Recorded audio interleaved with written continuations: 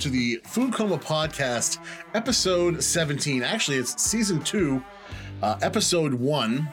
And then at the same time doesn't matter anymore because I'm joined by my friend, comedian Ray Harrington, in a time where nothing really matters. We're in the middle of a pandemic, and what day of the week it is, whether or not you're wearing pants, if you're doing laundry with the same three items of clothing all week, it doesn't really matter, right? It's all.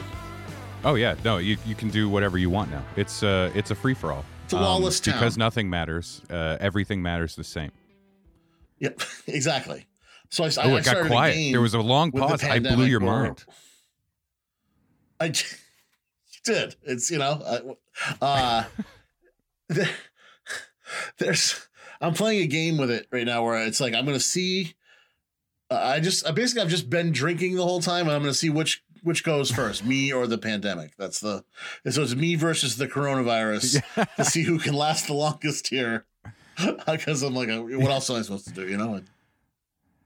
Oh yeah, this is the time where any vice that you may have is gonna get cranked up. Yeah, I mean, I do shit that's so dumb. It's like, I'm like, why did I spend $30 on iPhone slot machine games that you don't even win real money on?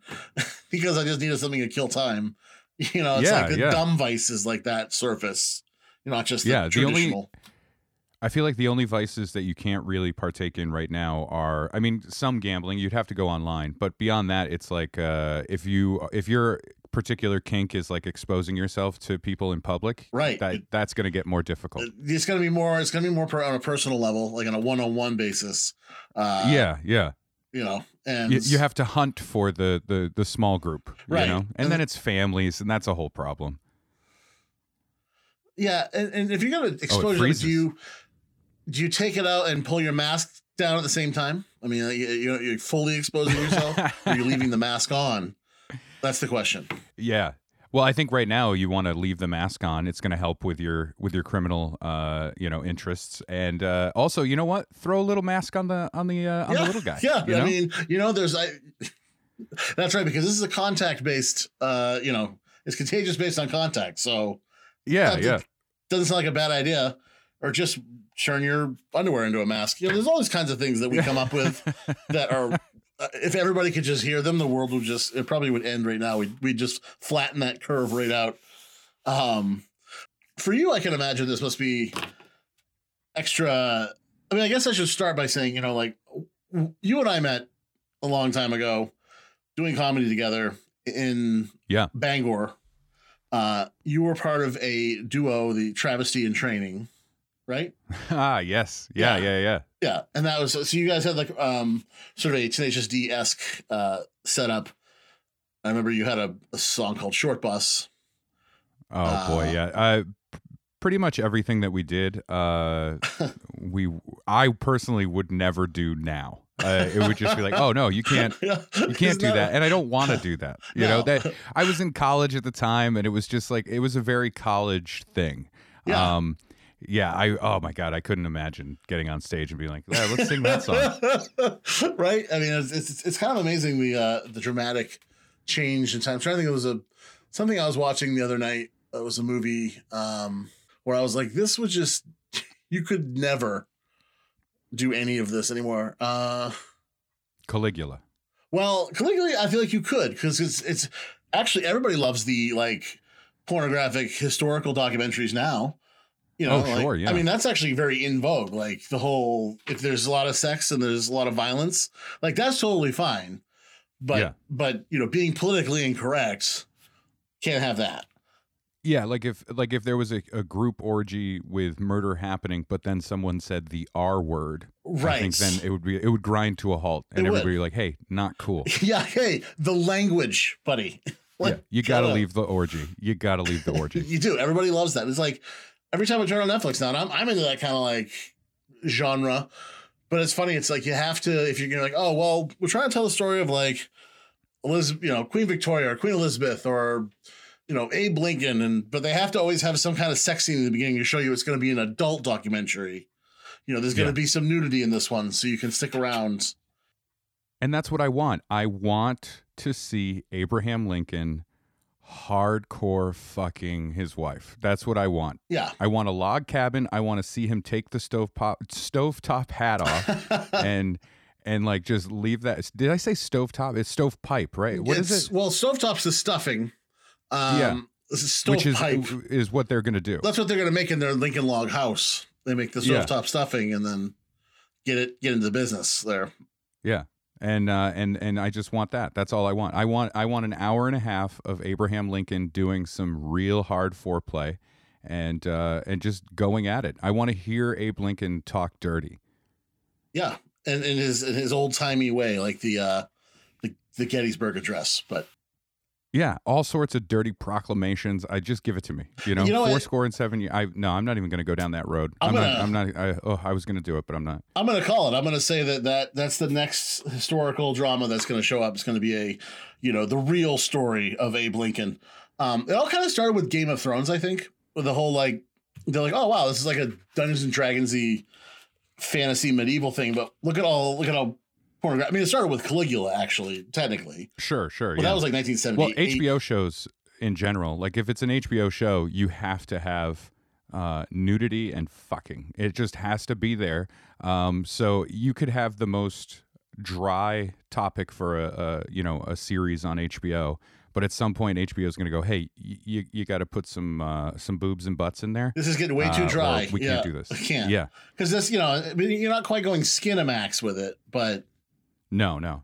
Showtime is worse for that. If there's a show on Showtime executives are like, you need to add some sex scenes into this, and they'll be like, but this is a drama about how the Quakers got started, and they'll be like, I don't care, you need to have that. You're saying Quakers weren't reproducing, they had that was their whole game. Yeah, you gotta put it in there. It's funny. Yeah, and then you have to do it within the first 15 minutes of the first episode, so people know they can watch on. This isn't going to be like a National Geographic thing. This is going to be like a show that's going to have, you're going to learn something. You're going to leave feeling enriched, but you're also going to see a lot of nudity, and that's what that's what it's all about. So yeah. But yeah, so I was in an acoustic comedy duo, right? That's how this question started. Yes. I was in college, and my best friend in college, we just started playing these songs, and that's before I had done any stand up at all. And then over time, the stand up started creeping in. Like we would have prepared little bits in between the songs, and those got bigger and longer and longer and longer. And then there was one show where the other guy in the band couldn't do the show, and I was like, all right, well, I can sing and play half of the songs, so I'll cover the rest of the time with funnies, and and that was the start. Nice. That was kind of how the stand-up thing came about. It obviously doesn't surprise me at all that you were able to do that and transition into what it's become now. But it was funny in a way to start. Back was like Ryan Waning and you and I don't know. The stand-up days were fun. You've obviously progressed. I mean, you've gone from that, and before this whole pandemic thing, you just did Conan, which was amazing. Yes. So, that was really fun. How many times? So you had exactly 5 minutes. Is that what you get on Conan? They every late night show does things a little differently, but overall, everybody refers to it as your TV5, but it's really 4.5. So initially I had sent some stuff to the booker at Conan, and the set that I call it the vanilla folder set, like that's the set that I did on the show. That was originally like 7.5 minutes, and there was another one that was 5 on the dot, and I was like, oh, I'll do that. It's a hot air balloon bit, and but he got back to me, and he was like, hey, I really like this. I think the vanilla folders bit is the one that I'd like to do on the show. So we got to tighten that up to 4.5 minutes, and so 4:30 is the mark that comics have to hit with their set. Because I think they just allow for, a little breathing room, if you get like an applause break or something like that. So I had to take a 7.5 minute bit and cut 3 minutes out of it. And how does that look on paper? I mean, it's insane, especially with this bit. Like right when I got the thumbs up for this set, I was just like, okay, this is great. I'm excited to be doing this. But at the same time, man, I wish I was doing like a regular bit, like a joke that didn't involve like pulling stuff from the audience and making references and planting seeds, because it's almost like I'm doing a stand-up set, but also like a little magic trick involved as well. Yeah, cutting from that, I think it took like 1 month of going back and forth, but it was a pain in the ass. It really was. It was like, what do I want to keep here? Yeah, it's a lot. But once the 4.5 was down, I was really happy with it, and I liked where it was. And there's some things in it that I can kind of like hang my hat on as a comedian and be like, okay, this set had some stuff in it that I don't think we see a lot of in late night sets. And most importantly, I wanted to bring a sense of the stand-up that you see in a club. I wanted the club vibe in this set, and I think I got there with it. And so, yeah, I was really happy with it. Yeah, you had the whole pit the two sides of the room against each other. Always yeah, works. Yeah. I didn't count on them applauding themselves. Yeah. That was the one thing that threw me off. Like when I pit the two sides against each other, in a normal set, they don't clap for themselves in that moment. And they did, and it threw me off. And all I was thinking is like, my time is getting eaten up by you guys clapping. Yeah, and then I threw it out there. Yeah, I was like, okay, that's enough. I'm being timed. And then there was one applause break that came like I had like a pause in one of the lines to kind of transition. This is like behind the scenes stuff, but just transitioning between like me saying something to someone in the bit versus addressing the audience. I pause, and then right when I go to say something, they gave me an applause break. But all I was thinking is like, no, now it looks like I was fishing for it. Right. Like I paused that long so you guys would clap. Fine line, yeah.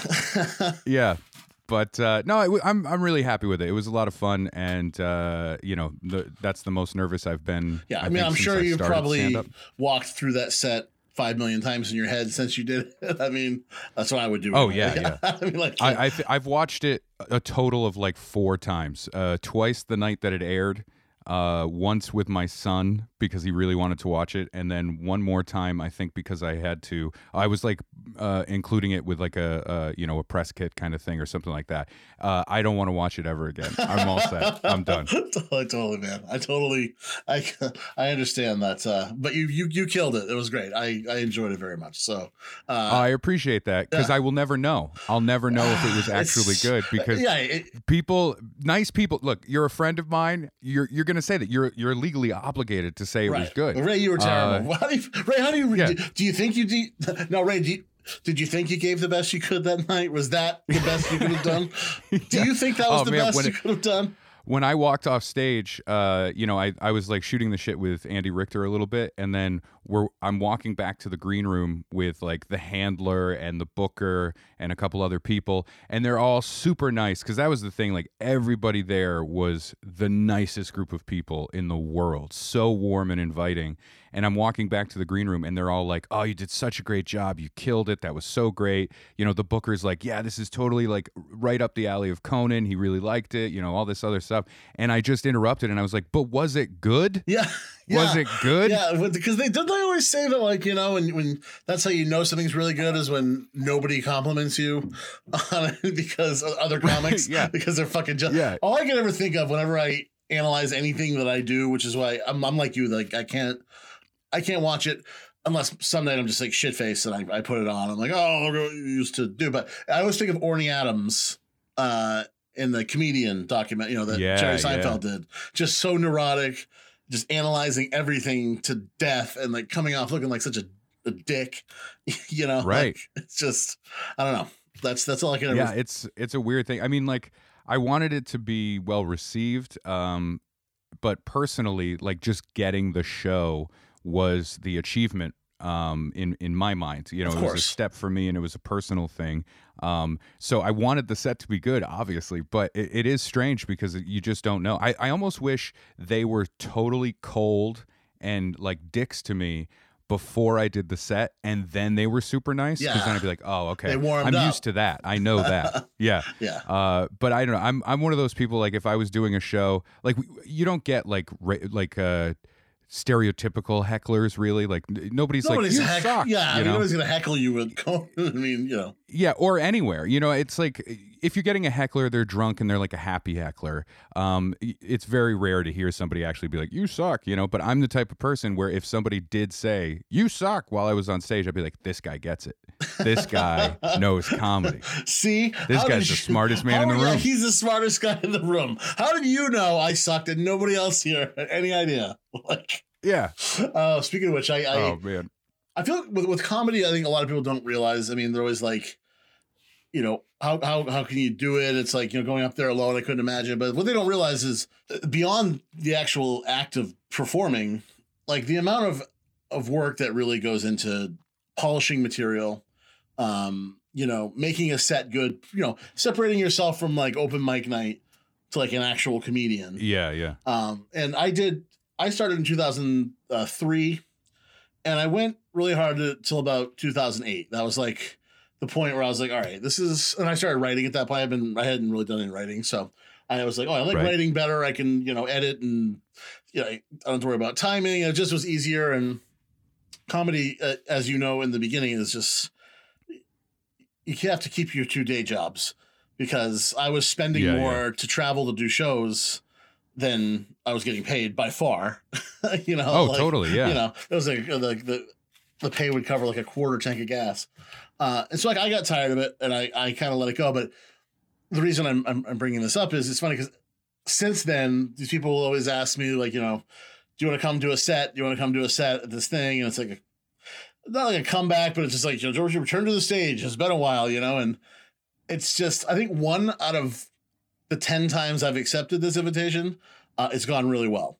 Like, it's generally like I get up there and I just like, I remember I always like write the set list the day of, and I'm like, yeah, that'll work. Yeah, and they're jokes that I've never even really told that they don't, and I don't even really know where they're going. They just kind of drift off without a real punchline because I just assume that somehow it's all going to work itself out. But it was a good example of that was the last show we did together in Portland at Blue. Cause I was just like, yeah, obviously I want to do a show with Ray. And then it's just one of those things where you finally have to be like, dude, if you're going to do comedy, like you have to do comedy. Like you have to work, like you have to get back into it full on. There's no kind of half-assing it, you know, like, I mean, sure. I'm sure it's amazing the amount of comics I see who tell the same jokes that they were telling 10 years ago. Or back in like 2003 even. Yeah. I couldn't do that, I mean, in a million years. But at the same time, like insisting on doing new stuff every night because you're already bored of the stuff you did last time. Yeah, so it doesn't go well. And the last show I did with you, it's like maybe one of the worst, I think, but literally that was like the one that was like, all right, if you ever agree to do one of these again, like, God damn it, like, you better fucking step it up. You better show up. Like, you don't have the charisma anymore just to walk up on stage and just like, rah, and people are gonna, you know, you can't just break glasses and flip out and shit and, you know. Yeah, well, I mean, that's good, but that's gonna happen. Like, there's no one that is gonna get up after a huge break in between sets and just knock it out of the park. And not have an issue with it.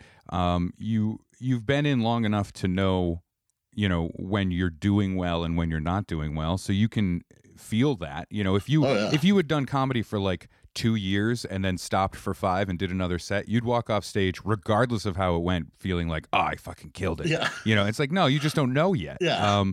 But yeah, with stand up, like if you take a break like that, you just have to get up repetitively to get those, just get those muscles working again. And it's like juggling. You know, you could be an amazing juggler, but if you stop for a few years and then try and nail the next juggling, I don't know, what is it, like throw 5 balls up? I don't know. The juggling. My analogy fell apart. The black belt, blue belt jugglers. I don't know what, what goes in the mix there. Black belt jugglers, that's when things get, I think they're on fire. That's when you're juggling things on fire. I think it'll be a black belt juggler, not to be confused with juggalo, but a juggalo juggler. The juggalos.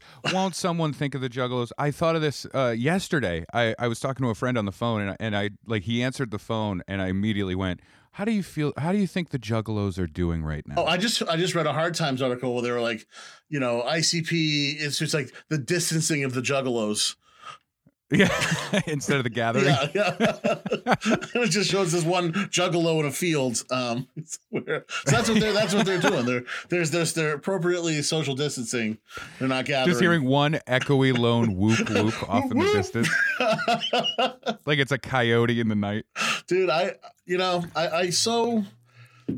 if I did return to stand up, I want you and me to do the gathering one year. That'd be amazing. What do you do if you're going to do a stand-up routine at the gathering? I feel like they have comedians. Oh, they do. They do. They have comics. I've known a couple. I saw Jim Norton there, and yeah, Jim Norton's done. I mean, they've had like Jimmy Walker, Dynamite. He does it. It's fucking weird. It's the weirdest grouping of people. Yeah, that's like a place you have like Mike Tyson. It's doing like stand-up. most festivals. Yeah. Yeah. It's just I would not. Oh my god, it would have to be like you know, pay me $10,000 and then I don't even want a hotel because I plan on leaving the second I finish with my set. Yeah, I don't want to be around. I plan on the minute the crowd turns on me. I want to be able to get the fuck out of here. You know. Yeah. Unencumbered. Yeah. I'm going to be on a plane soaked in orange Faygo, flying home. You know, it's a trunk full of Faygo, car full of fat chicks. That's what they say in ICP worlds. Yeah, what's a juggalo? I'll be the fat chick. I'm fine. And I'll be the juggalo power bombing motherfuckers into thumbtacks. That's what they do.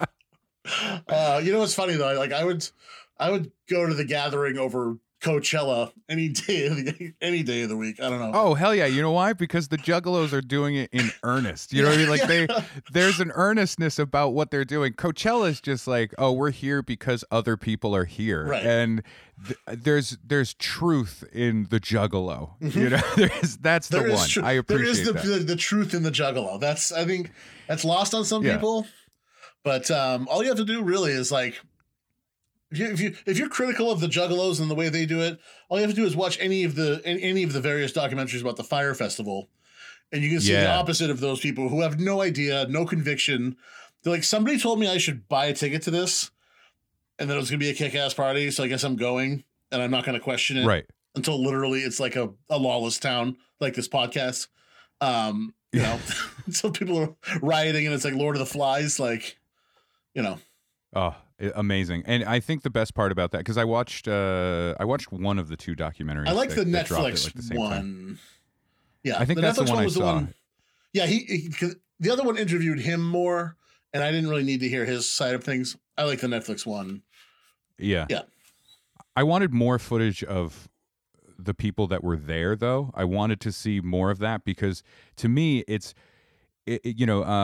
idea of like, it's not victimless. They are victims. However, they are not great people. You know what I mean? It's like garbage people. Yeah. So watching garbage people suffer through a thing that is truly their own doing is the most entertaining thing you can watch. Absolutely. The kind of person who I know it's cynical of me, but I don't give a shit. No. It's beautiful. It's a bear trap set in the woods, and everybody goes, "Hey, watch out for that bear trap." And then this person goes, "I'm going to go in that bear trap. Here we go. I'm going now." And then they do it. And then you just hear, "Oh, help me." It's like, no, we're good. And I'm going to pay to do it also. It's like, because in that documentary, there's that clip of Ron Funches when he's like, "Man, you spent $5,000 to go see Blink 182. Well, you know, that's on you, man. Like, I don't know." Yeah. That's just karma right there. That's natural selection. Like, yeah. I love it. I love it so much. And you know what though? Ultimately, when it comes to festivals and stuff like that, I do think there's a parallel in the people that showed up to the Fire Festival and comedians going to like contest festivals where they're like, "Oh, this is going to be a great thing," and then they get there and they're like, "Oh no, this is the worst. Oh no, we don't have beds." Yeah, I limited that to one time I auditioned for Last Comic Standing, which is the one time I auditioned for anything last time. I was like, no, I think it was like 2004. Yeah. And it was in Boston. Festivals, I've done a few. I've kind of, a while back, I stepped back and I was like, I'm not going to do contest-based comedy festivals, because there was like 1 month where I did a festival, the Akumal Comedy Festival in Akumal, Mexico, for stand-up records. Well, you should go to Mexico. Because I'm on the label. Yeah, and it was great. It was a lot of fun. I'm on the label. I'm friends with the guy now that runs the label. He's really cool. Flew me out there, and it was it was like a fundraiser basically. This festival. It was like a week long, and they were raising money for buying an ambulance for like the first responders in the towns that we were in. Oh, so it was a good cause. Yeah, absolutely. And it was great. We stayed in Aquamal. It's beautiful. We stayed in a house that the Grateful Dead had built to hang out in, and it was like the real world. We were all in this house together, all these comics, and we would hang out in the pool all day and crack jokes, and then go to the shows. And I'm still friends, like close friends, with a bunch of the comics that were there. Yeah, and I felt great with that. It was a lot of fun. And then I get home. And like 2 weeks later, I'm in the Boston Comedy Festival, which is, it's a staple in New England. Yeah. And that's a contest festival. That is, you perform through rounds, and you have to get moved. Right. You have to move on to the next round and all that stuff. And it's super competitive. And I'm not like talking shit about the Boston Comedy Festival. I'm talking shit about contest festivals in general, right? Yeah. So I make it to the finals of that, and I'm in the green room with friends, people I've been friends with for a while. And my go-to before a show where there's stakes is I get real bitty. I start cracking more jokes and stuff. Yeah, because you're trying to get the audience, So just getting on the ball. Yeah, you're not building up a story for 5 minutes. Right. And then the comics that I'm close friends with were just like really closed off and tight, and you could feel tension in the room because we were all competing with each other. Yeah. And immediately I was just like, oh, I don't like this. Were they doing that at Faneuil Hall? Where were they doing that? That was at there was a theater. What theater was it? I don't even remember what theater it was. It was in Somerville Theater. Yep. Yeah. Beautiful theater. It was a nice time. It was a little weird. Like Mark Maron was there because he was being, he was closing one of the shows, and so he's in the green room. And then Gary Coleman. No, not Gary Coleman. The other guy. Gary Goldman. Oh, isn't that awful? Yeah, Gary. Isn't that awful? Emmanuel Lewis. Goldman. Oh. No, not Goldman. Oh, okay. Emmanuel Lewis. The other small man. That's so funny. The other one. I just Isn't that watching awful? last night. I just actually watched for the first time. It was like 2 a.m, and I watched the roast of Justin Bieber, which I hadn't seen. And Shaq goes up and he refers to Kevin Hart as Webster, which is amazing. Yeah. Yeah, so that's what I meant by the other one. Yeah, I can't believe I did that. Yeah, I know. The Dr. Thunder to Gary Coleman's Dr. Pepper. Yes. Yeah, so he was there and we're talking, and he had been a judge on one of my other rounds, and he's like talking me up, and he's like, "Oh, you're so funny, you do it." Like, so he's patting me on the back, and in my head I'm like, yeah. And Mark Maron is sitting there, and I just want to go over to Maron and be like, "Hey man, I didn't have a dad growing up, so you should probably have me on your show." It was so weird. And then I go out on stage, and they have a mic stand completely lower for Emmanuel Lewis. Yeah. And the comic before me had taken the mic out of the regular stand, and when he was done with his set, put it in the Emmanuel Lewis mic stand.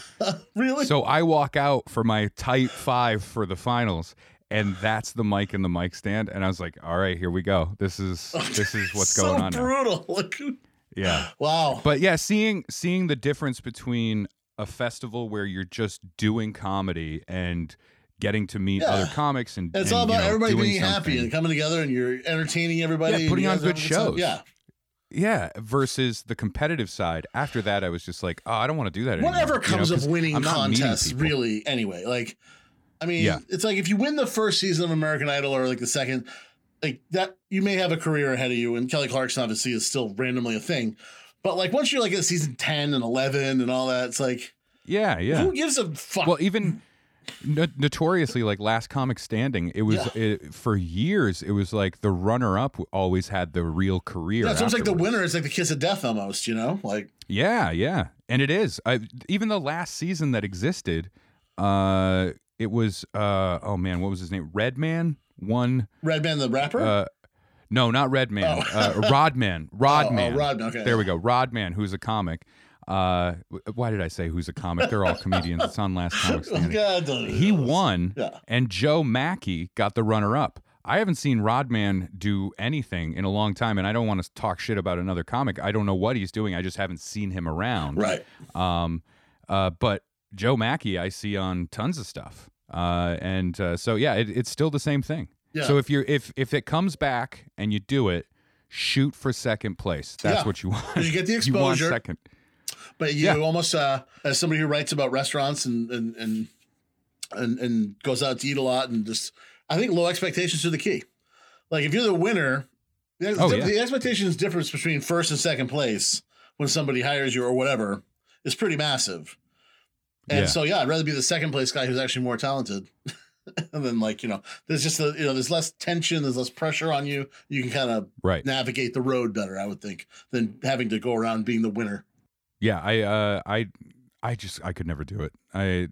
The idea of doing Last Comic seems so gross to me. Yeah, I auditioned that one time. I understand. Yeah. Yeah, I also feel like it's for a specific type of comedian. Right. And like the shorter your stuff, the better, because it's such a short period of time that you're doing, and you're burning through so much material. Yeah. If you're a one-liner, awesome. Yeah, it's like anytime you try to perform in Saugus, you got to stick with the one-liners, because if you try to use more than one line, you get the blank stares and just the silence. As I learned at Kowloon many times. The Kowloon. Beloved Weekends. I've got a fun story for that one. Yeah, but it's not a on the record story, but I have a fun story. We could change names. If you wanted to tell it. Okay, so it was at the Kowloon. Yeah. Okay. Good. No. At this point it would just be out. The cat's already half out of the bag just by saying, "Oh, it's the Kowloon." I have a story about the Kowloon. I remember I would that was one of those shows when you started to get booked at if you're doing Portland Comedy Connection, you started to get booked at Faneuil Hall. And then you'd think that you were really working your way up in the world. The guy, he'd throw you how about a weekend at the Kowloon in Saugus? And you're like, wow, this is going to be, I'm really moving up. And then you go and you find out Friday night on 2 shows on Saturday. I remember the first time the shows, the pay, whatever. But I remember by the 3rd show, after the 2nd show, I was just I don't know. I literally contemplated just leaving. I'm like, I don't know if I can do. I don't know if I can do this.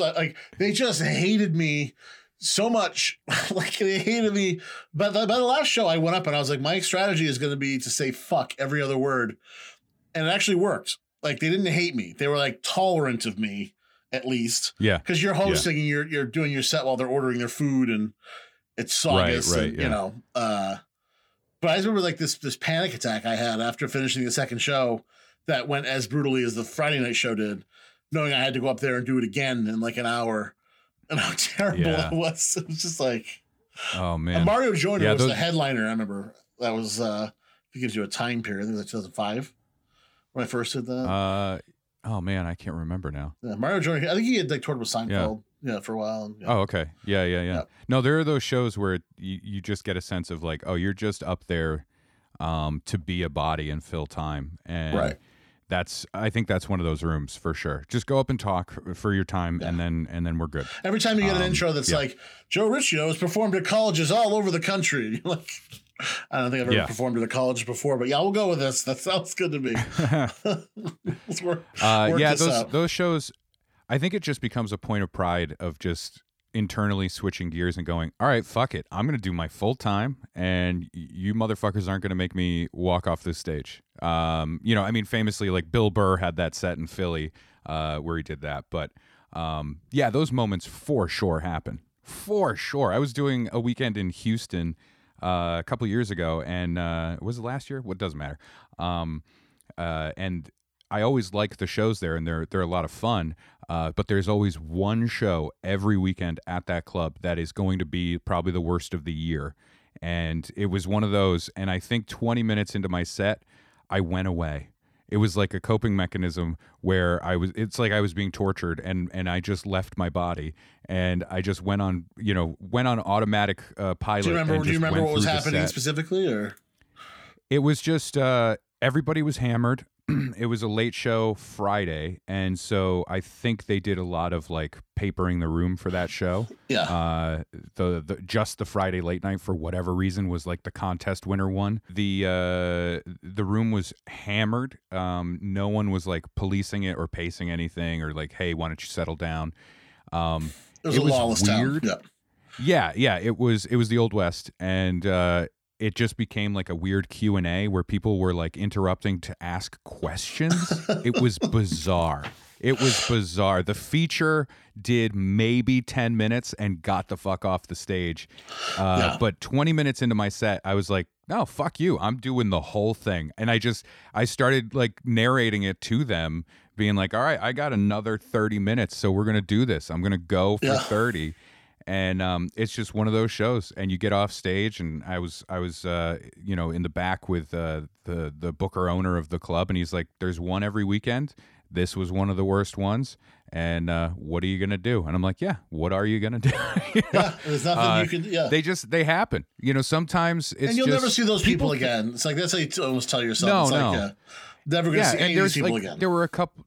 Yeah, there were a couple of people at that show that afterwards came up and they're like, "We're so sorry. Please don't think that this is Houston." And I'm like, "Well, I've been here enough. I know that it's a little Houston, so don't worry about it." But and they still come out to shows and stuff, and that's fun. I mean, people think that stand-up comedy is just a thing you can put in the corner, like a guitar player, acoustic guitar on a Saturday night in a wine bar. It's not the same thing. Is there anything worse than doing a show in a bar? I mean, I had a certain strategy. Yes, there are. Yes. I had a strategy with it, which was just really be over the top and loud and, and drink a lot with these people. But at the same time, you're going to have at least 40% of that room is not there to see comedy. They're there to drink at the bar.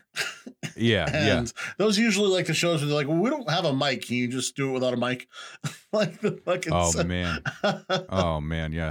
I think I'm lucky because I've gotten spoiled over the past few years. Like I've kind of worked out of doing a lot of that stuff. And I'm trying to say that in the least like cocky way possible. You don't have to. You've been in the business long enough. You can accurately say you don't have to do bar shows with no microphones. There are some that I still find myself in. But I feel lucky in that regard. But there are still shows that happen where you're just like, why? What are we doing? Why? Nobody wants this. I don't want it. You don't want it. What's happening? Yeah, this is ridiculous. Yeah. Like the worst show I ever did should have been a good show. No, you know what? No, it shouldn't have. It was never going to be a good show. I don't know if you want like a worst show story. I do want to. No, I don't want a worst show story at all. Of course I do. Yeah. Okay. Well, I just wanted to make sure I didn't want to like blather on, but so this was a while back. I think it was right before I recorded my first album, and so I was just starting to headline, and I was doing that kind of stuff. And I got a phone call from one of the bookers for the Wilbur in Boston, and they run a couple of different places, and this was for the Cape Cod Melody Tent. It's a semi-outdoor kind of venue. It's this gigantic like outdoor tent thing, and it's theater in the round. I think it's 3,000 seats or 2,000. It's 2,000 or 3,000. Cut the difference. 2,500 seats.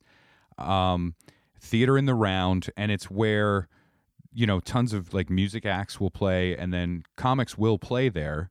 But it's mostly music, and so I show up, and they want me to open for Lynyrd Skynyrd. Jesus Christ. I mean, you're like, who is coming to a Lynyrd Skynyrd show?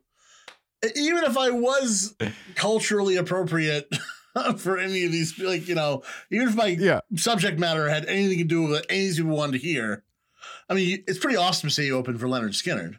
Don't get me wrong. Yeah, I when they asked me to do it, I did the gig just because I knew it was a unique thing. And I was like, well, this is going to be a story no matter what happens. And I show up at this thing. It's sold out. On the marquee outside, it just says Lynyrd Skynyrd sold out. Like, it doesn't say, and you're going to see some comedy, They wanted a half hour. They wanted 30 minutes up front. And What? at first I was like, why do you guys 30 want minutes a at an comedian? open air venue at a Lynyrd scale? Like, what the fuck, dude? Yeah. I was like, why do you even want this? Then I realized what it was.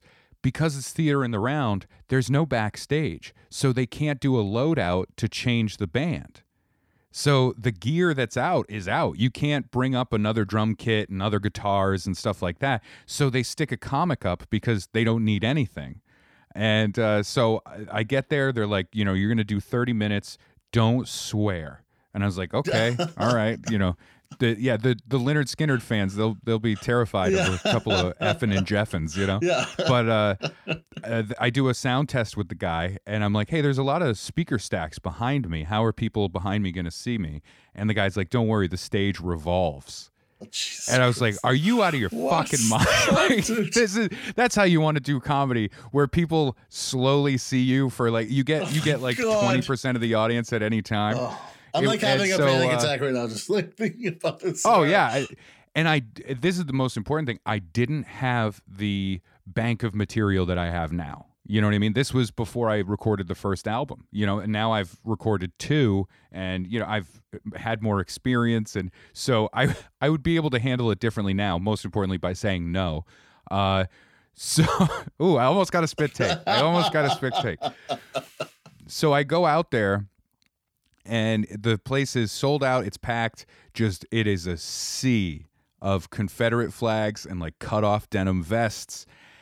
And I grab the mic, and the stage starts turning, and I start talking, and I like the first like 90 seconds, people are interested because they think I'm just gonna introduce the band. Yeah, exactly. Because there's no heads up. Yeah, ooh, that smell. Can you smell that smell? That's the smell of me dying on stage. It was like I wish the announcement when they said, "What do you want for credits?" I wish I had said, "Just tell them that you told me to do 30 minutes." It wasn't my idea at all. Yeah, because they think I'm just some like radio DJ coming out. Oh, W blah blah blah just sponsored this event. Thanks for coming out. Here's Lynyrd Skynyrd. But instead, it's like here's Ray Harrington who's going to tell 30 minutes of jokes, and you could just hear the chatter in the building like just rise and rise and rise. I can see a few faces laughing, but I can't hear them. And then by the time I feel like I connect with somebody, you rotate around, they're gone. Yeah, they rotate. And I swear, like 10 minutes in, 11 minutes in, I want to leave. I'm done, and I'm ready to back out of it. I would have ripped the check up in front of everybody and just been like, I'm really sorry, see you later. But I couldn't get off the stage because it's revolving. You were trapped on stage. I am trapped in a nightmare machine. It was horrifying. Like halfway through, I'm just panicking, and I'm talking and going, just don't swear. I'm pulling bits, just like, okay, this is a bit I do. And then if it got to a point where it gets dirty, like, oh shit, the punchline's dirty on this one, pivot. And I would just start another thing. Else. Just keep talking. That's what Travis and Training would have come in. You should have, you could have gone with some of the old, we would have been great. Songs. Yeah, we would have been perfect for that. And then, I just remember going and going, and then the stage stopped, and I was like, all right, thank you guys very much. My name's Ray Harrington. Lynyrd Skynyrd will be out in a little while. Bye. And then I had to walk back through the crowd to get out of there. And they're sticking their hands out and high-fiving me. And I'm like, what are you doing? This was not a victory. You know what I mean? This was not a good job. Like, I mean, yeah, you're the guy I just saw standing in the circle. I mean, nobody chucked that's anything at you, right? I mean, that's a good day. No, nobody threw anything. No, people were decent, but it was terrifying. And then they said I could stick around for the show. I was like, no, I'm out. Bye. Yeah. I'm leaving. Yeah. I gotta go. Yeah, at least they didn't have to string up like a chicken wire around you or anything. Yeah. But I mean, I'm happy I did it just for the story of that thing, and that way, insane. Oh yeah, for sure. But it does give you a sense of balance. You can look at other things and go, well, it's not that. Yeah, absolutely. I've learned over the last few years, sometimes there are shows, you do those shows, and you might as well get up on stage and punch a time card and go, let's do this, let's go to work. and then you feel grateful for the shows where you get to be the comic that you want to be. And those are the shows where you get to feel like you're doing a craft. I think you're that's the working same on in your craft. any profession. I think it's the same with writing about food or even having a restaurant. It's like you have the one restaurant that like pumps it out, does the volume, and then you have your hobby restaurant that's 10 seats where you do what you want to do. It doesn't matter. It's like, and that's, I guess, those are the times sometimes when I understand when comics are still doing jokes from 10 years ago. So I'm like, whatever. You have these ones you're like, they're going to kill these certain jokes, these certain bits. You're going to go up and you're going to do them. You're going to bang it out, collect a check, and, good to go. Yeah. Yeah. That is the blessing and the curse of doing stand-up full time is, you gotta pay your bills, you gotta pay your mortgage and stuff. So yeah, you do some of those shows. Hopefully you find something in it. And look, right now, because of this lockdown that we're on, I would give anything to do any one of those shows. I'll do a bar show. Would you do Skynyrd again, or? No. Even during the pandemic, he will not do That's Skynyrd. The one where I'd be like, no, I'm all set. I'm good. Dude, just picturing you revolving on them, like, it's just like, and all I can picture for some reason is the part of Indiana Jones and the Last Crusade when they're in the fireplace and the room's on fire and like spinning around. It's like, I don't know why I pictured that. That's all I can picture when you talk about. Yeah, it's some Manchurian Candidate level. Yeah, shit. yeah, it really it's is crazy shit. All right, we're gonna take some time to discuss our sponsor. All right. During these times, obviously, I would say, really, what I want to convey is that anybody in any restaurant, anybody in the service business, that's struggling, trying to stay open by doing takeout, that is still available, like, support the hell out of them. Like, this is a really shitty time to be in the business. Which is why I wanted to also just, our sponsor for this show, as in the last episode, is, Bissell Brothers Brewing out of Portland. Okay. I feel like everybody still needs to drink. And that's the good thing. Is liquor stores don't seem to be closed, so that's good. So you can still get this product. And I'm sure you can get it from the brewery as well. And, they have Bissell Brothers has 2 locations. One is 4 Thompson's Point in Portland, and another tasting room up in Milo, actually. That's at 157 Elm Street up there. They're doing some kind of interesting mixed fermentation and more sour beers. That's their hometown, Milo. That's pretty far up. It's pretty past, a couple hours past Bangor, right? Milo? Yeah. It sounds. I know I've heard of it before. Yeah. It's just been a while since I've been in the area to be like, oh yeah, Milo. It's up there. And are you from Bangor? No, I'm originally from Connecticut, and then I moved in like 2nd grade to Maine, and I grew up in Kittery. So the opposite. And then I went to school Milo, in Bangor. Yeah. Okay. Bangor's where I went to college. Yeah, but I was up there for like 10 years because I just stayed in college hiding from student loans for a while. I do miss it though. I love coming back up. Anytime I can like book shows and stuff, I come back as much as possible.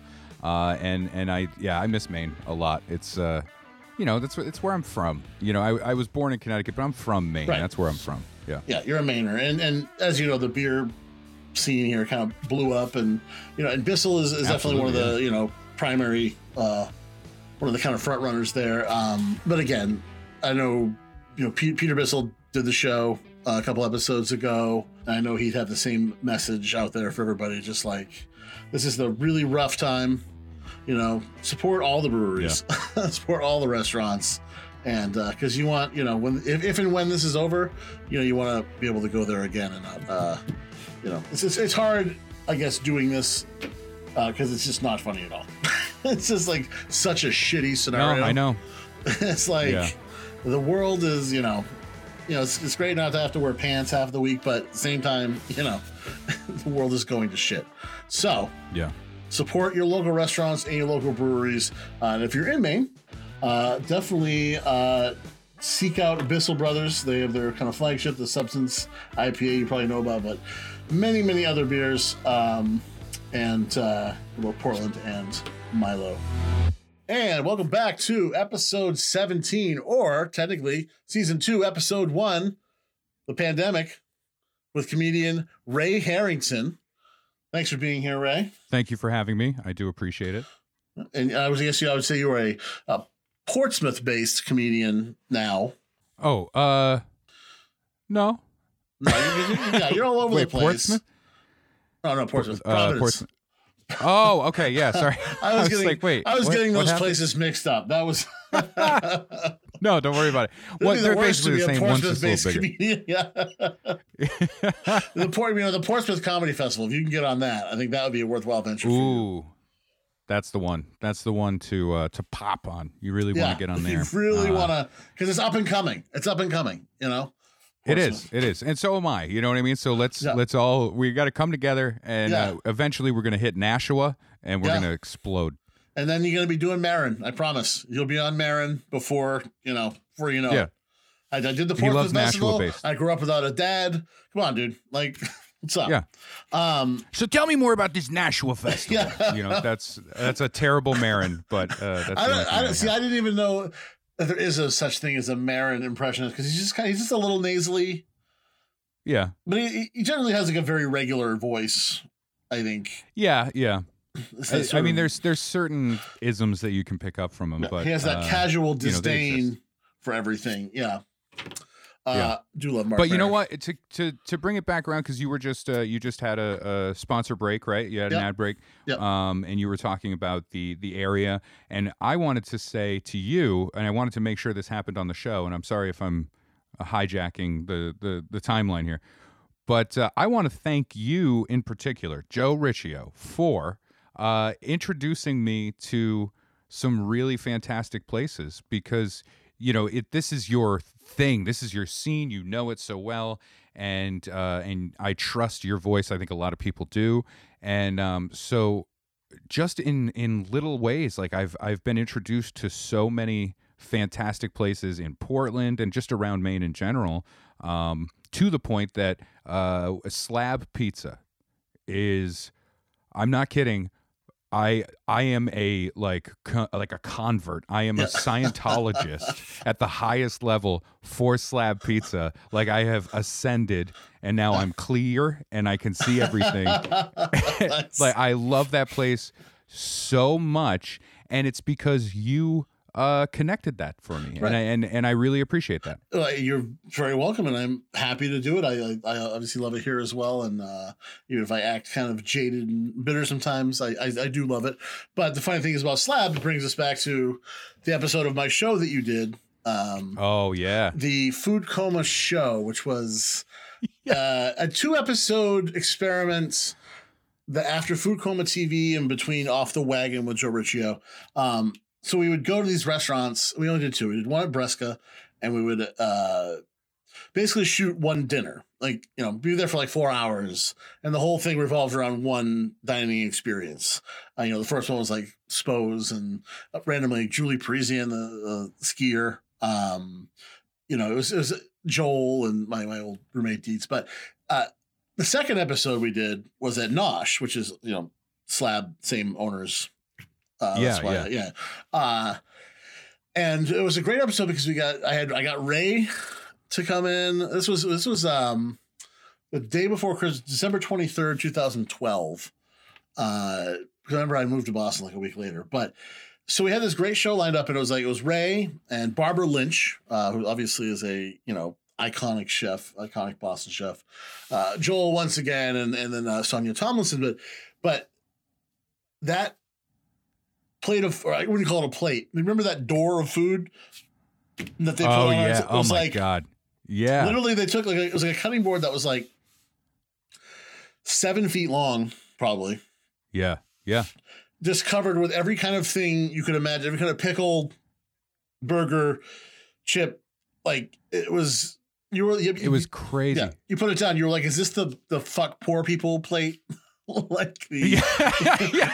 what this is, right? This is the fuck the poor people plate. It was a pornographic level of delicious food. It was truly pornographic. Like, something about it was X-rated. Yeah, Jason Loring just kind of went balls deep with it. He just like went all in, and just, it was like the 5 of us, I feel like the 5 of us went at this thing like ravenously for 2 hours.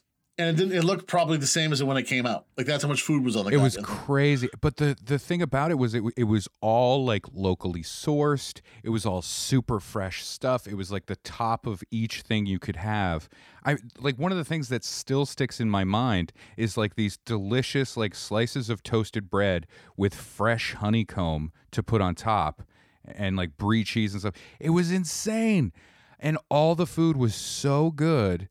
And I stuffed myself silly. And I remember after we shot the thing, I was like laying on one of the benches. Or something. Yeah, the benches. Yeah. Yeah, just moaning. And then I was in town because my grandmother was having like our Christmas dinner together. Right. So, I had to Eve, leave that. Yeah, I had to leave that and then go there. Oh. And I remember everybody having Christmas dinner, and I was just laying on the couch like, no, I'm good. I just need to sleep for and you're like, I can't 2 hours. Actually ever explain to you what I just experienced because you wouldn't understand it. Like I think about that meal, I think once a month I think about that meal of just like, man, remember that one time? Oh my God. That was very Caligula-esque, I think. That was like that was a Roman emperor's spread. Yeah, it reminds me of like what King Henry VIII would be eating. Like he would be eating it all with his hands. Right, he'd have more like joints of meat and whatnot. But yeah, it would be that, you know, it was that scope. No, this is his lunch. This is his lunch, right? So he's not having like a ham hock. Spa food. Yeah. That's Henry VIII's spa food. Bring in another wife. I want to look at her. Yeah, I remember it helped because you were getting so full, and I kept making you kept asking you what Mark Wahlberg would think about things, and you're like, I swear to God, I'm gonna fucking pass out because I can't do both. Yeah, because I hyperventilate when I do it, and I was like, I can't do this anymore. But that was such a great time, and and that's how I met Jason Loring, and and it's so funny because after that, like we were gonna do a screening for Be a Man a few years later, right? Which we're gonna get into. Yep. I wanted to get in touch with Jason because I figured, this will be a good connection with Nosh, and he was like, actually, Slab. I think we can get down with that for Slab. And I was like, oh, okay. I've heard great things. And that night of the screening, I went in and had Slab for the first time. And that's when my life changed. That's when I discovered the greatest it is delicious. Form of pizza ever. It is. It's a 1 pound slab of pizza. It is delicious. It's like you certainly don't need more than one. I don't think. No. Personally, we're big guys, and we don't need more than one. I don't think. Slab is delicious. Good. I like the sweetness in the sauce. It's like almost like pizza meets focaccia kind of situation. Yeah, the crust blows my mind because it's so thick, and immediately you think of like a deep dish pizza. But deep dish is heavy and greasy, right? And I don't know what's happening with that crust, but it's light and almost biscuity. Yeah, it is, and it's actually just as good cold as it is hot. It's really delicious cold. Yeah, it's become a routine whenever I come up to Maine to do a show. I know I'm going to stop at Slab either on the way up or on the way back, and then I always grab some and bring it home. And it's gotten to the point where Derek Furtado, another comic I work with, I'll bring him to open for me for shows. Yeah, and now it's at the point where, like, the last time I called him and said, hey, are you free on this date? Do you want to open for me up in Bangor? He was like, oh, hell yeah, Slab. And, like, we just knew nice, that's what we were going to do. Yeah.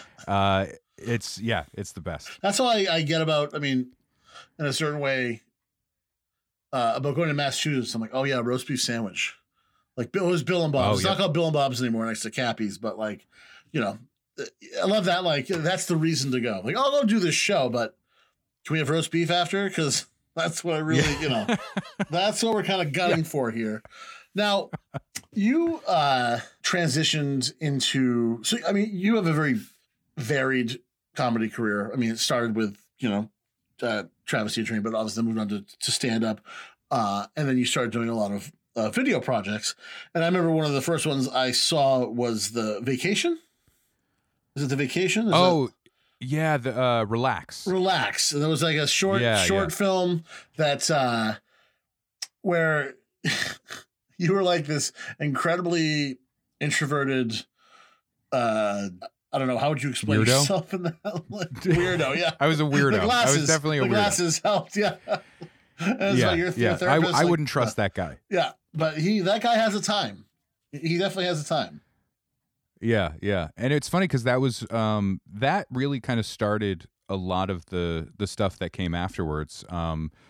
That video, we made that as part of the 48-hour film festival. Yeah, and that's across the world. That's like a global thing that happens in all these different cities across the country and then across the world. And it's a competition where you have 48 hours to make a short film. It has to be 6 minutes, like on the dot, basically. Yeah. And they give you, like, everybody meets at one place the night before it starts, and you draw what genre you're going to get out of a hat, and you don't know what that's going to be. What genre was that? Thankfully, we got. Oh no, now I don't remember. Travel film. I was gonna say I would have no idea. No, comedy. Okay. I think it was comedy. I think we got straight up comedy or dark comedy. Either way. So you're just fingers crossed you get something you like that you can make funny for guys like me. And and then there's requirements that everybody has to hit, and it's a character name, one sentence of dialogue, and an object, like a prop that you have to have in the short. Is that the lighter? And no, it was the hubcap. You smashed the guy's head in with. Beat somebody up with. Yeah. We had to have a hubcap. I can't. The character was there had to be a Dear Abby kind of a columnist, and that's how we used the therapist. Yep. And then the line of dialogue, I can't remember what that was now, but everybody had to use that. And I think that's really interesting. It's like, oh, look, here's the parameters. Like, here are the guidelines that you have to work with. Can you make something really good in such a short amount of time? And I'm happy with what we pulled out. Yeah. And we won the Rhode Island part of it, and we went on to the big, the international part of it, the festival in Hollywood called Filmapalooza. And that's where we saw everybody else's films. And it was a really fun time. It was really cool to do that. And I mean, the team that won that year, like when I saw that film screening in our block, it was the Paris team, and they were fucking incredible. Like, to this day, I think of that short film, and I'm like, that is bulletproof. It's impeccable. Yeah. And made a lot of connections there with people from all over the world. As far as like Mongolia, it was just ridiculous. Like, all these people, and one of the people I became friends with from that was the editor of the London team's film. And so years later, a couple of years later, I'm having a conversation with, again, Derek Furtado about, talking about having a kid with my wife. And we started talking about that stuff. And, it led to wanting to make a documentary. And so that's how we made Be a Man. And we shot Be a Man right around that time. My wife told me she was pregnant. I was like, oh, okay, we're making this fucking thing. And which I was definitely going to lead into Be a Man. We're going to talk about. Oh, yeah. But the crazy thing is, from that 6-minute short film, the editor that was in London, Joey Fallon, he ended up editing Be a Man because we met him there. And he was our editor, and it was crazy. I mean, it was weird editing, as the director, like having conversations with him, 5 hours apart, him in London. Like, I would go to bed and send him notes. I would wake up and he would have done those notes, and then we have to go back and forth some more. A lot of like Skype conversations, figuring stuff out. But and we never would have met each other doing that. And then screening that, the first festival we did for Be a Man, I meet this guy, Lee Leshin, who was the producer on a documentary that was screening like right next to ours, Back in Time, the Back to the Future documentary. Yes, and that's the future. Yeah. So your whole film coming together. It's crazy, and he walks over to me after our screening. We start talking. He stuck around because we had Tom Wilson in Be a Man, Biff from Back to the Future, and famously, like, he doesn't want to talk about Back to the Future. So Lee Leshin walks up to me and he's like, "You got Tom Wilson? How the fuck did you get Tom Wilson? We couldn't get him for the Back to the Future documentary."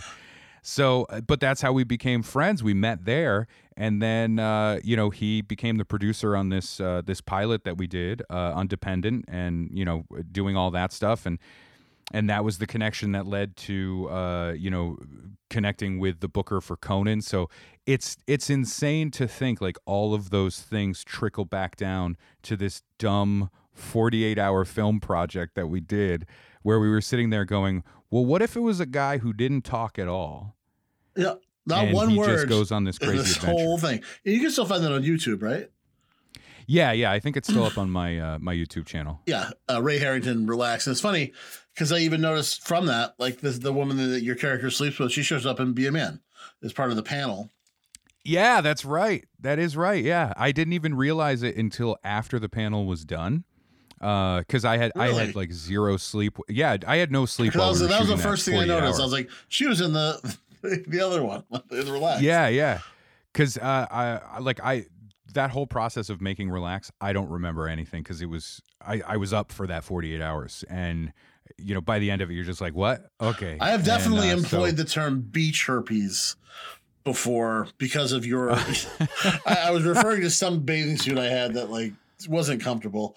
I wore it for an extended period of time, and then referred to myself as having beach herpes because of your characters when you were flopping around in the Jersey Shore or whatever. The red tide. It was the red tide. It was in Newport, Rhode Island, and it was that season was like this terrible red tide season. You were just in it, dude. You were in that red tide. It was tide. Gross. It was the worst. I threw away all those clothes. They were gone. Yeah, it was done. It was disgusting. Yeah. But amazing. Yeah, I highly recommend. Before I obviously, I want to get into Be a Man right now, but before I get into that, do check out Relax. It's sort of a blast from Ray's past, but it's awesome.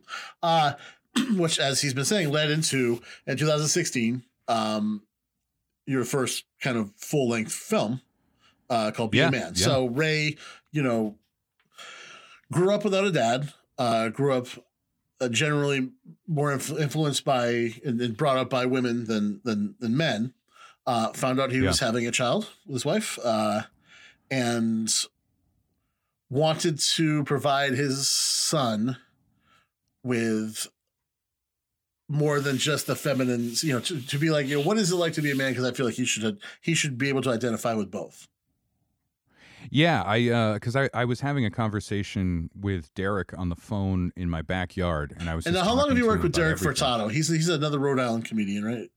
Yeah, we met when I moved down here in 2010 or 11. 2011, yeah, and we just started. We were doing both stand-up kind together, of at the same. Yeah, we were doing stand up together, and he was at like the same level. It was kind of a collective thing. Myself, Derek, and Brian Bowden, another comic. Yeah. And we kind of clicked, and we became a group of guys because we were all just trying to do the same thing. We were all at the same point in stand up of like dipping our toe in headlining and seeing what we were doing.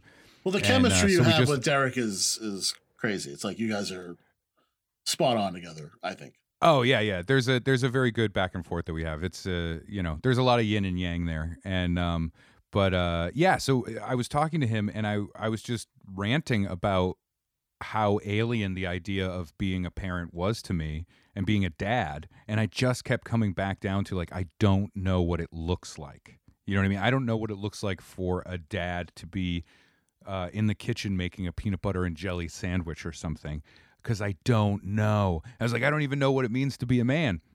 And we started ranting about that and going down those paths, and then it just became a thing of just kind of writing down all these different aspects of masculinity that I only knew through movies and TV, and we had been talking about possibly doing a different documentary at the time, and then it was like, no, this is what we should do, and then it became like a personal passion project where I got to document this thing right before my son was born, and so my heart was in it. And at that point, it was like, okay, I'm going to go all in on this thing and make a feature length film, which is insane. I can't believe we were able to do it and we could pull it off.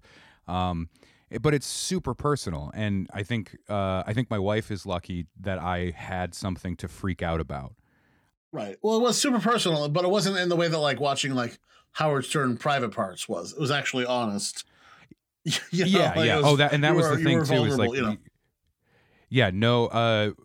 right away at the beginning, because I was both the subject and the director of this thing, and I wanted to make sure, like, everybody I talked to, I was like, we are only real. We're not going to fake anything. We're not going to redo anything, and don't try to be funny. Just be real, and the funny will come. Trust that we are funny people. Don't act. It came. Yeah. It is right out of the gate with Vinnie Pac's. Because your first Vinnie Pac, so Ray's first sort of trial is learning how to fight, and he taps this boxer. Vinnie That's Pac, what I thought it was going to be. Fucking hilarious, and he just beats the shit out of Ray. Pretty good. He's just the way he's antagonizing you. Like, I don't know. Like, I've shown that film to several people, and whenever that's like the always, I'm like, I love that scene's first because that's like the real hook. Like, of you being like, this is a genuine thing. Like, Ray doesn't, none of this is really staged at all. Like, Ray doesn't really know what he's getting into with this guy. Yeah. He liked how big, he's like, I like how big and fat he is because that way it gives me a lot of room to hit. You know, he's just ripping on you, dude. Yeah. Yeah. And this was a guy, the only way I knew him, I mean, keep in mind, the only way I knew him was as like a kind of, bigger than life kind of reputation in this area.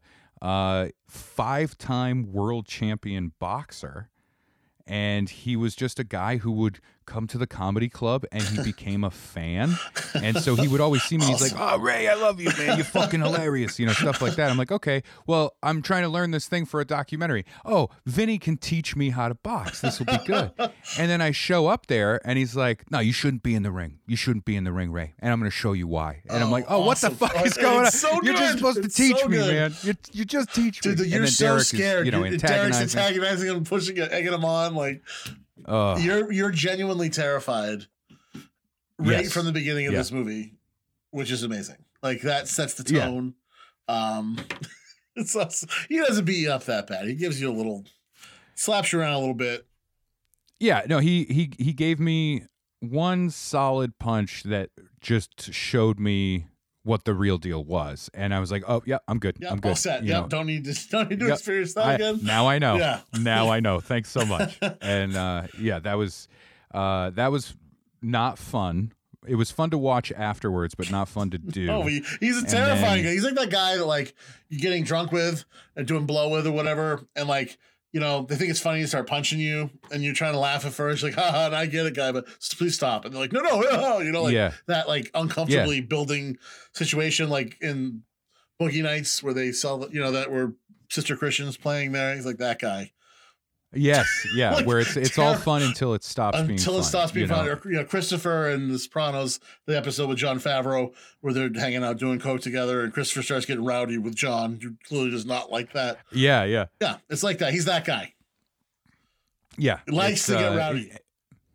Yeah, but he is a really nice guy. I don't think he would have done it if he wasn't a nice guy. I mean, right. I mean, he was hilarious, dude. I laughed my ass off that whole sequence at your expense mostly, but I mean, it's pretty amazing because I can tell you didn't think. You're like, "Oh, this is going to be fun," and then the minute you realize that you're not only committed to it, but it's not going to be fun. It's going to be scary as shit. I was so mad at Derek because I was, I got used to this kind of pattern of being a director while the cameras were off and making sure everything got laid out. And then once the cameras were rolling, letting it go, trusting the guys that were shooting and the crew that I had, and just being just me, not worried about behind the camera stuff because I couldn't. It would have been disingenuous for me to do that. Right. And I was so mad at Derek at that point. Like, when he walks up, I think it's in the movie, when he walks up and he's like, "Hey, I think I did too good a job of winding him up." I was so mad because all I was thinking is, like, we're shooting the drinking segment tomorrow. Yeah. Well, it's good. That was convenient, actually. I mean, yeah, but I was worried that, like, if he hurt me too much and fucked me up, then I wouldn't be able to shoot the next thing. Oh, you know what? The more fucked up you are, the better you are at drinking. I know that from personal experience. Oh, that is true. You should have called me, by the way. I would have fucking walked you through some. I would have taught you how to drink, Ray. I would have taught you how to fucking drink. Yeah, Derek likes to do that. He especially when it's you're being judged by all the women, he has that whole like, get it in thing. Oh man. If you want to talk about fear, the one thing I wish we could have conveyed in that moment in the jury of women, because in that moment, so were there 5 topics? Seen it, 5 topics or 4? I think it's 5. It's drinking, fighting, cars, like grooming and clothing. Grooming, and then the jury oh my God, yeah. your shaving scene, Jesus Christ! Yeah. Oh yeah, straight razor. Yeah. Oh, yeah. My God, but no, dude. Yeah. The jury of women was the idea of like, okay, I'm going to wear the clothes that I'm supposed to wear. I'm going to present myself to women that don't. Your friend know was me. hilarious. The guy who was dressing you, he was on. Yeah, Andrew Williams. Yeah, he was great. Yeah, he's great. And then I would just stand there, and the key was I don't want to talk. I just want them to look at me and give me their first impression of how masculine I am. Yeah. That was the. I was curious as to what the evolution of that topic. Yeah, that judging was. Derek panicked. Derek went out. And he was just supposed to introduce it. Thank you for coming. So this is what we're going to do. Here's Ray. Because I can't say that beforehand. They can't see me. I'm behind a curtain, in another room. And he went out there and he blanked and got scared. And his face turned red. And he just got like his eyes get really wide when he gets nervous. He really bug out. Yeah. Yeah, and that's why he panicked and went with, when you look at Ray, what do you think? See, if you'd, let him buy you a drink at a bar, maybe get it in. Get it in. And I'm in the back, and I'm like, what are you fucking talking about? Yeah. This is not, you have changed the parameters of this whole thing. How masculine is Ray versus would you let Ray fuck you is a whole different thing. And then I walk out like, hi. You're like on that rotating stage all over again, basically. Oh, man. Yeah. It's terrifying. But I think it's so funny that he is acting like I shouldn't be scared to get in the ring with Vinny Pazienza. Yeah. And then we get to the jury of women, and he's terrified to just introduce me. It's like, dude, you're not getting judged. You're not doing anything. You're just here to go, hey, here's the product to look at, And you said the other guy's Andrew Walsh? Andrew Williams, another Andrew Williams, comic, I'm sorry, yeah. He didn't choose to put you in the pajama jeans for that segment. No pajama jeans. No. You and Derek rock the pajama jeans. Yeah, that's a good pull. That's from a way back time. That's from stuff that I took down. It's really? Behind the. It's fucking hilarious. Yeah, it's unlisted. It's unlisted on YouTube right now. Pajama jeans. They're just like sweatpant jeans, right? I mean, they're stretchy jeans. Yeah. Oh no, they're like fake jeans. They're like a sweatpanty material that looks like jeans. I had that when I was in 3rd grade. I had a pair of black stonewashed pajama jeans. Essentially, they were sweatpants, but they look stonewashed. Yeah, I think it's interesting. Like I have a 6-year-old now. He just turned 6. But what I've noticed is so many of the clothes, like the pants that he wears, like all the way through toddler times to now, it slowly became what adults are wearing now over the past like 5 years.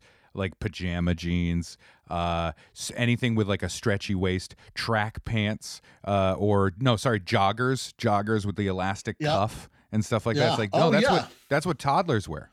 Yeah, that is the one beauty of the era of the pandemic fashion is nobody, people are gonna miss not having to worry about what they wear. About like I've been wearing the same shit for a long time.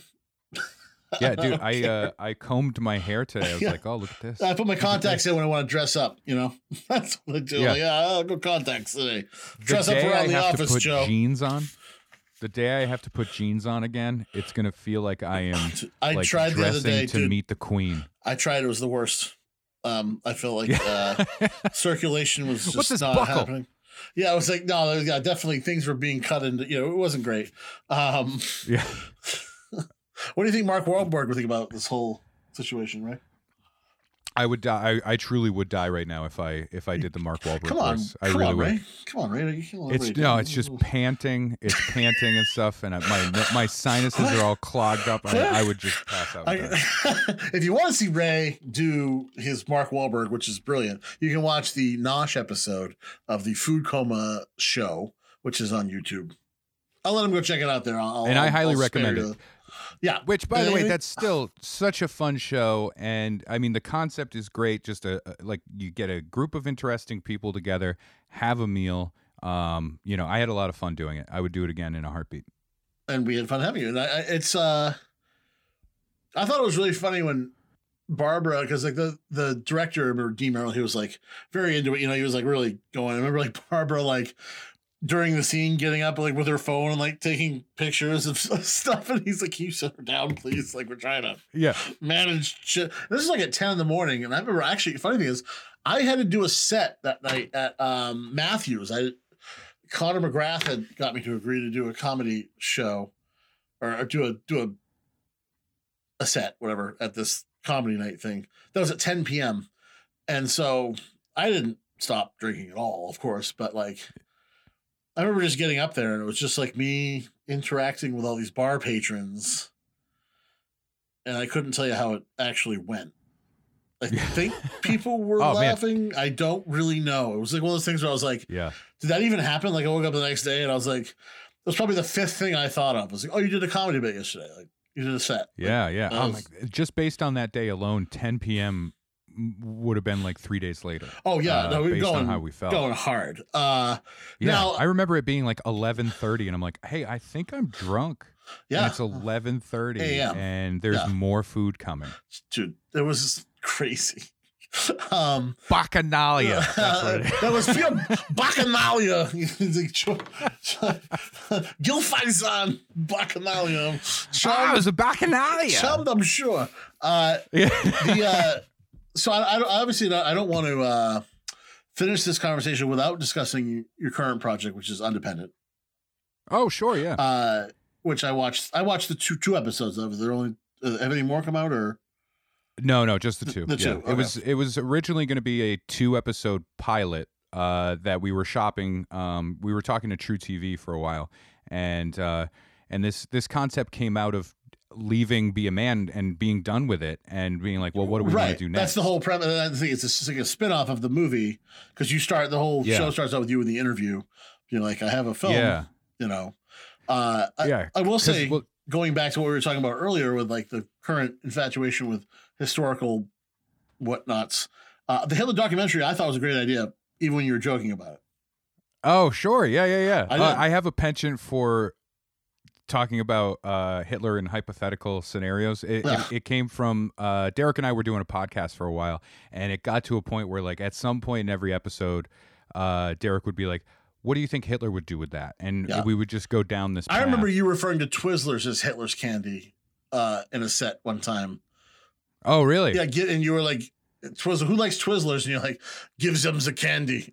Like, because how disappointing it would be to be in a concentration camp thinking you were going to get candy and then get Twizzlers. Like, that was your whole premise there.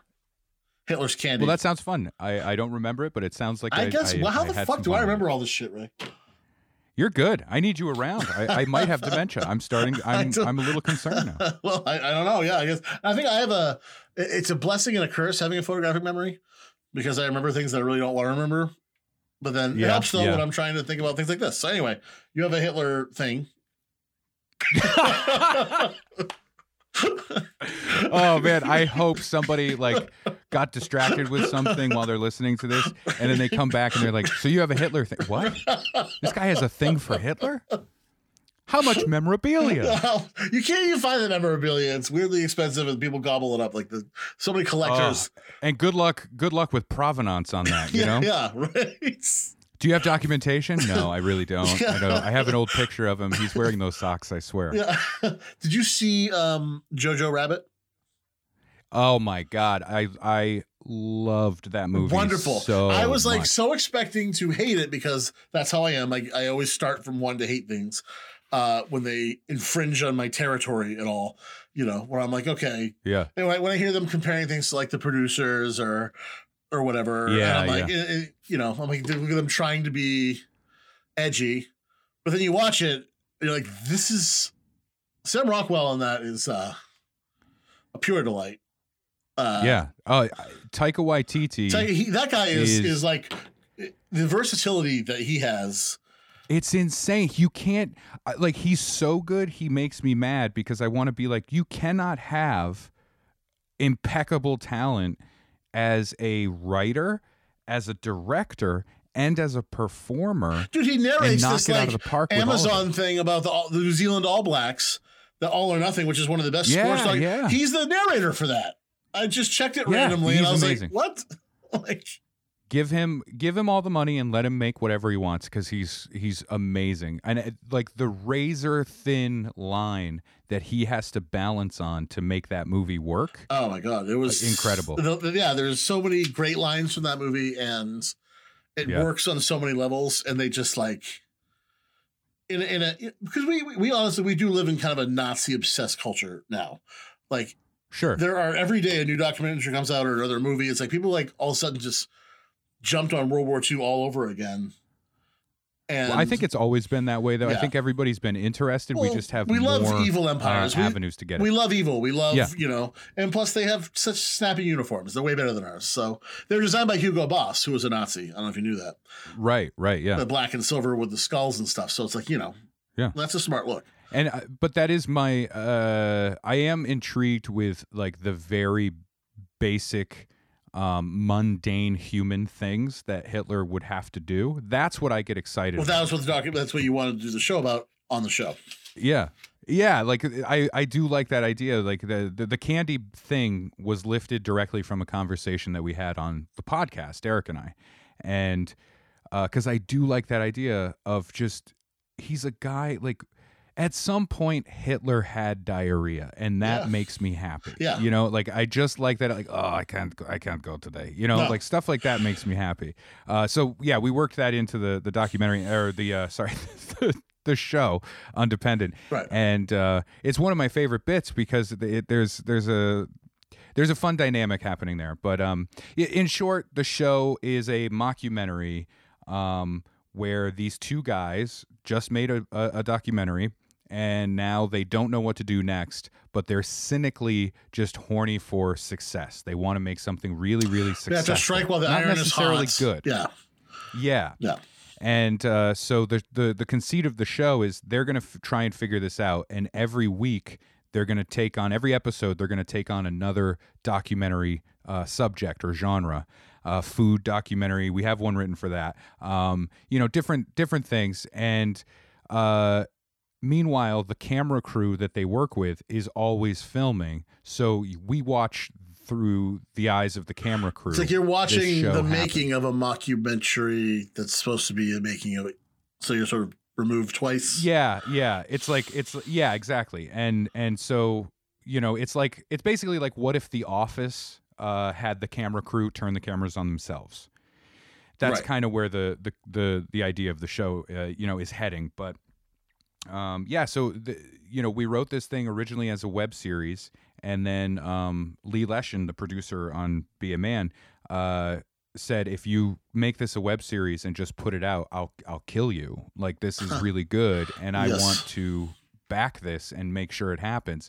And so we started talking with some people, and then True TV came into the mix, and we were doing stuff with that, and so we made this 2-episode pilot. Because the format is different, we needed an extra episode to really show what this is. And so, the first episode is more just like, this is why it looks the way it does. Because I did this film, and Yeah, and then the second episode is a more traditional what it would be every episode. So we shot that in 4 fucking days in New York. And it's interesting, this goes all the way back to the 48-hour film festival idea. The concept of shooting 2 full-length, comedy, 22-minute episodes of comedy television in 4 days is batshit insane. Fucking insane. Yeah, it shouldn't happen, but that's what we were. That's what we were faced with. That's what we could do. Yeah, and so we were doing a lot of stuff on handshakes and favors and stuff like that. Like our DP, director of photography, was a guy who was shooting on comedians in cars getting coffee. We were just lucky to have him there, Totally. and for him to get it, I had to rely on him so much because, again, I was, directing this thing that I was also in front of the camera on. And this was our foray into like actual acting. And, you know, because after Be a Man, everybody was like, this is really great. Can you act? Yeah, you said this was your first scripted. Yeah, so we wanted to make something that we could showcase that stuff with, and I'm really happy with it. And we're going to do some stuff with it. I think I don't want to get too specific about it right now, but because of the world right now and the lockdowns and quarantines, I have a feeling we're gonna do something special with it now. So. Yeah, and we're gonna burn it in a big barrel. No, by special, I mean, yeah, make a scene. Yep. Yeah, I'm gonna do a Facebook Live feed of the barrel as it burns, and it'll be really fun. I'm really happy that we got to make that, and it's again, I think there's some personal stuff in it for sure, and I think it's fun, and it was really fun to break the fourth wall so much, and everybody was great in it. I mean. Oh my God, the actor Micah that plays the troll. He was amazing. He's just very fantastic. Polite. Yeah, you love it when you couldn't decide whether to slap his laptop off the floor. He's great, and he it blew my mind because I directed him in those scenes, and he was so good. Like he has an improv background, so he really came from that place, and it was awesome to play off of him. As you know, this was day like 3 and 4. I was exhausted, and for him to come in and be ready to play elevated what I was doing. There's so much stuff in those scenes that wasn't on the page. The vaping, all that stuff. What kind of, what flavor is this? It's a mild custard. Yeah. Ooh, very creamy. All that stuff was just playing around. And he's great. And then like a month later, I'm watching High Maintenance on HBO, which is a fantastic show. And there's Micah. He's in the show, and he's doing an incredible job in that. And I'm like, oh my God, this is crazy. Like that guy is in Undependent as the troll. It's the internet troll, the piece of shit. It's so fun. But yeah, it was. I'm really happy we got to make that, and we'll see what happens. True TV was an interesting experience to converse with. But that was just a conversation at this point. Yeah. Yeah. Oh, we could talk about that off. I had some experience with. It was at the Kowloon. Those kind of conversations. Yes, no, yes. I've had those kind of conversations in my past as well, and understand what you're probably saying about that. Yeah. Things are fickle. I will say, in this day and age, I think that one of the single most underrated series of all time is Documentary Now. Absolutely. Yeah. That's a great show. Yeah. That's such a good show. The attention to detail, I love obviously it helps if you've seen what they're doing the mockumentary of, or spook or knockoff of, whatever. But what made me think of it is when you were talking about the food one, I was thinking about they did Juan loves rice and chicken. They do Jiro Dreams of Sushi. Yeah. And they just like every little thing, like if you've seen what they're knocking off, like you see, like they pay attention to every last detail, and it's ridiculous. Like it's very good. Yeah, their Grey Gardens episode. I think that might be like the first. That's the first one. Yeah. That is like peak where they take the thing and play with it to such a great degree that I will never see Grey Gardens the same way again. You got which ceiling is insane in my lima beans. Yeah, they're fantastic. I love those. It's funny. Season 3, Bill Hader does not appear in any of them, but he still is a producer and writer of the show. That was interesting. But I think that's probably because of Barry. I imagine with Barry happening, he was over on that side. Yeah. But it's like, I mean, the whole the roster like is like Seth Meyers, him, Fred Armisen, I forget one other person. The primary creators and writers of that show is crazy. Yeah, it's so much fun. Like it's I like an anthology kind of vibe like that, and letting them play is just like, yes, please go make, and this will be fun. It's funny because you hear Bill Hader talk about he did Conan's podcast. And he was like the whole time, like it came out, and now I'm hearing people like love it. But he's like, for like a year, like I didn't hear a single thing. He's like, it would have been nice if somebody came up and was like, "Hey, man, That was really good. Like he's like, I just assumed it was terrible because nobody, I never heard a single thing about it. We just put it out there, Oh man, it's freaking awesome. I felt the need to bring that up, like I said, when you were talking about the food documentary. Totally, yeah. For you, next steps is basically right now it's a waiting game, literally. Look, I've been thinking a lot about it, and because of what's going on, part of me is super frustrated that I just did Conan, while this was this timing starting sucks. to have murmurs. Yeah.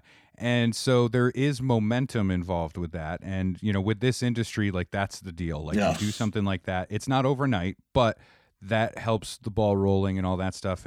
And there was so many conversations that had started even before Conan and then Conan sped those conversations up. And a lot of things were in the works and then it all ground to a halt. So really right now it's just waiting to see what happens with the world and when industry gets back to work. So I'm frustrated with it, but I'm also really grateful that I got to do it right before this happened. Exactly. You might look back on it and be like, well, I had a long break that I'll never have again. Yeah, I'm glad. Yeah. In dark days, I'm like, well, I'm glad I got to do, a late night set on the late night show that I love the most. Right before all of comedy died. Everything. You know what I mean? Yeah. Before the whole world just stopped, it's just like. Yeah. So I got that. On my tombstone. That'll be fine. If they still make tombstones, who's going to make the tombstone? Yeah. Who will carve it? I have no idea. I did think it was funny. And did you see the Irishman with Scorsese? Yes. Where did you see that? I did, yeah. That felt like a quarantine in and of itself. It did. Yeah. Now they had, but I enjoyed his choice of Action Bronson to be the casket salesperson at the end. Oh, that's right. Yeah, you're right. Yeah, that is Action Bronson. That's all I could think of when you just said that. I was like, Action Bronson's ran. Yo, you got to get this fucking marble and shit. This green's fucking, Yeah. I don't know. So Ray, I think your next objective should be to do Hot Ones. That's my do Hot Ones. Oh man, I don't know. That probably wouldn't. Whew. I mean, that would that's go the over last of the me. concern. The actual process. You can't be any worse than DJ Khaled was. He went out on Tapatio. Yeah, he did. You know what though? I am building up. Yeah, well, that's the whole point of that show is they build up. I think that's one of the most brilliant shows out there right now as well. Is like, hey, the interviewing is it's great. The actual interview itself, but like. They build them up with the hot sauce, and then you got people like Rachel. If you like the spice-based comedy, for a while these guys were doing spicy news or hot news. I didn't know this was a genre. Yeah, and this was just somebody had to eat a ghost pepper and then do the news, like they're behind the desk. There's one with Kyle Kinane. Yeah. I love Kyle. Now he's a friend, and I'm happy about that. That's not a humble brag, but it's he's a good dude. Yeah, totally. But he did one of those and had to eat the ghost pepper and then read the news, and it's one of the funniest things. I really enjoy it. Yeah, that's so if you just I'm sure it's on YouTube, like Kyle Kinane, hot news, ghost pepper, whatever you want to put in. But oh man, it's great. Yeah, I would do it. I just would have to build up more of a tolerance. Like right now, I just got into Takis. Into what? Takis. It's so stupid. It's a chip. It's just a chip. Oh, the fucking chip of death. It's a spicy chip. No, it's like a chili lime kind of. Oh, okay, not the one that comes with like chip. one chip in a package that's like. No. Okay. But Takis are spicy. They punish you. They punish you for being so delicious. Listen, I went through a phase, 2006 to 8, I would say, 2 years, where it couldn't be hot enough. It was like I learned, because the first time I ever got high off food in 2006, I was eating this curry, and I was like, Jesus, this is spicy. And all of a sudden, I remember being like lightheaded and felt really good. It's like this kind of slight cold sweat, in the back of it. I was like, oh my God, this is awesome. And I was like, I didn't realize I could get this endorphin rush. And then it became a 2-year mission to punish myself as hard as I could. And finally, my stomach was just like, no more. We're not doing it. If you're going to keep, especially if you're going to keep drinking like this, no more of this stuff. So I still like spicy, but I'm not like a Dave's Insanity extract sauce kind of guy. No. I'm a real chicken shit when it comes to it. Like I like spice with flavor, but spice just that it needs to taste good. It has to taste good. Tongue in the dirt. You don't want things that taste like gasoline. Yeah. That's people who are, like I said, it is pretty cool to get high off food. Anytime you figure out you can get high off anything, it's pretty cool. Huffing gas, chicken wings, whatever. It's like, hey. That's why I always huff super glue while I eat popcorn. That's right. That's why, just a fun thing. Like 93 octane. It's better for, your lungs. The trick is make sure you remember which bag is which. Like, that's the hardest part. I like that I like that we're about to end on huffing gas. I think that's a good exit point, don't you? I think it's... Listen, when things are hard to come by during these tough times, just huff some... if you have a gallon of gas, you're all set. Either you use it for fuel or as a weapon or as a thing to pass the time. Give a little whistle. Yep. Tough some... I'd like to thank Ray Harrington, comedian Ray Harrington, longtime friend Ray Harrington, for... I'm all of those things. You're all these things. I could literally go on like Apollo Creed, like forever with titles for you. But thank you for being part of the new season and the kind of new experiment, I guess, of the podcast. This is the first one we've done remotely without, somebody being in the studio, which is, you miss out on this palatial air studio I have over here, but that's fine. I think we're doing okay. No, I really do appreciate it. I thank you, and it's an honor to be on. I know we tried to make this happen before, in the before times when people were walking near. Well, you just got regular. You got regular sick back before the pandemic. You were just regular sick. You had to go home. I was regular sick, not terrified sick. Right. Exactly. So but I'm so glad we got to do this for sure. Absolutely. And we'd like to thank our sponsor again, Bissell Brothers Brewing. You can check them out at Bissell Brothers, BISSELL brothers.com. They have a tasting room in Portland and in Milo, Maine. And there's certainly plenty of opportunities or plenty of places you can still pick up the beer and enjoy it, because God knows we all need it right now. I'm Joe Riccio. This is the Food Coma Podcast.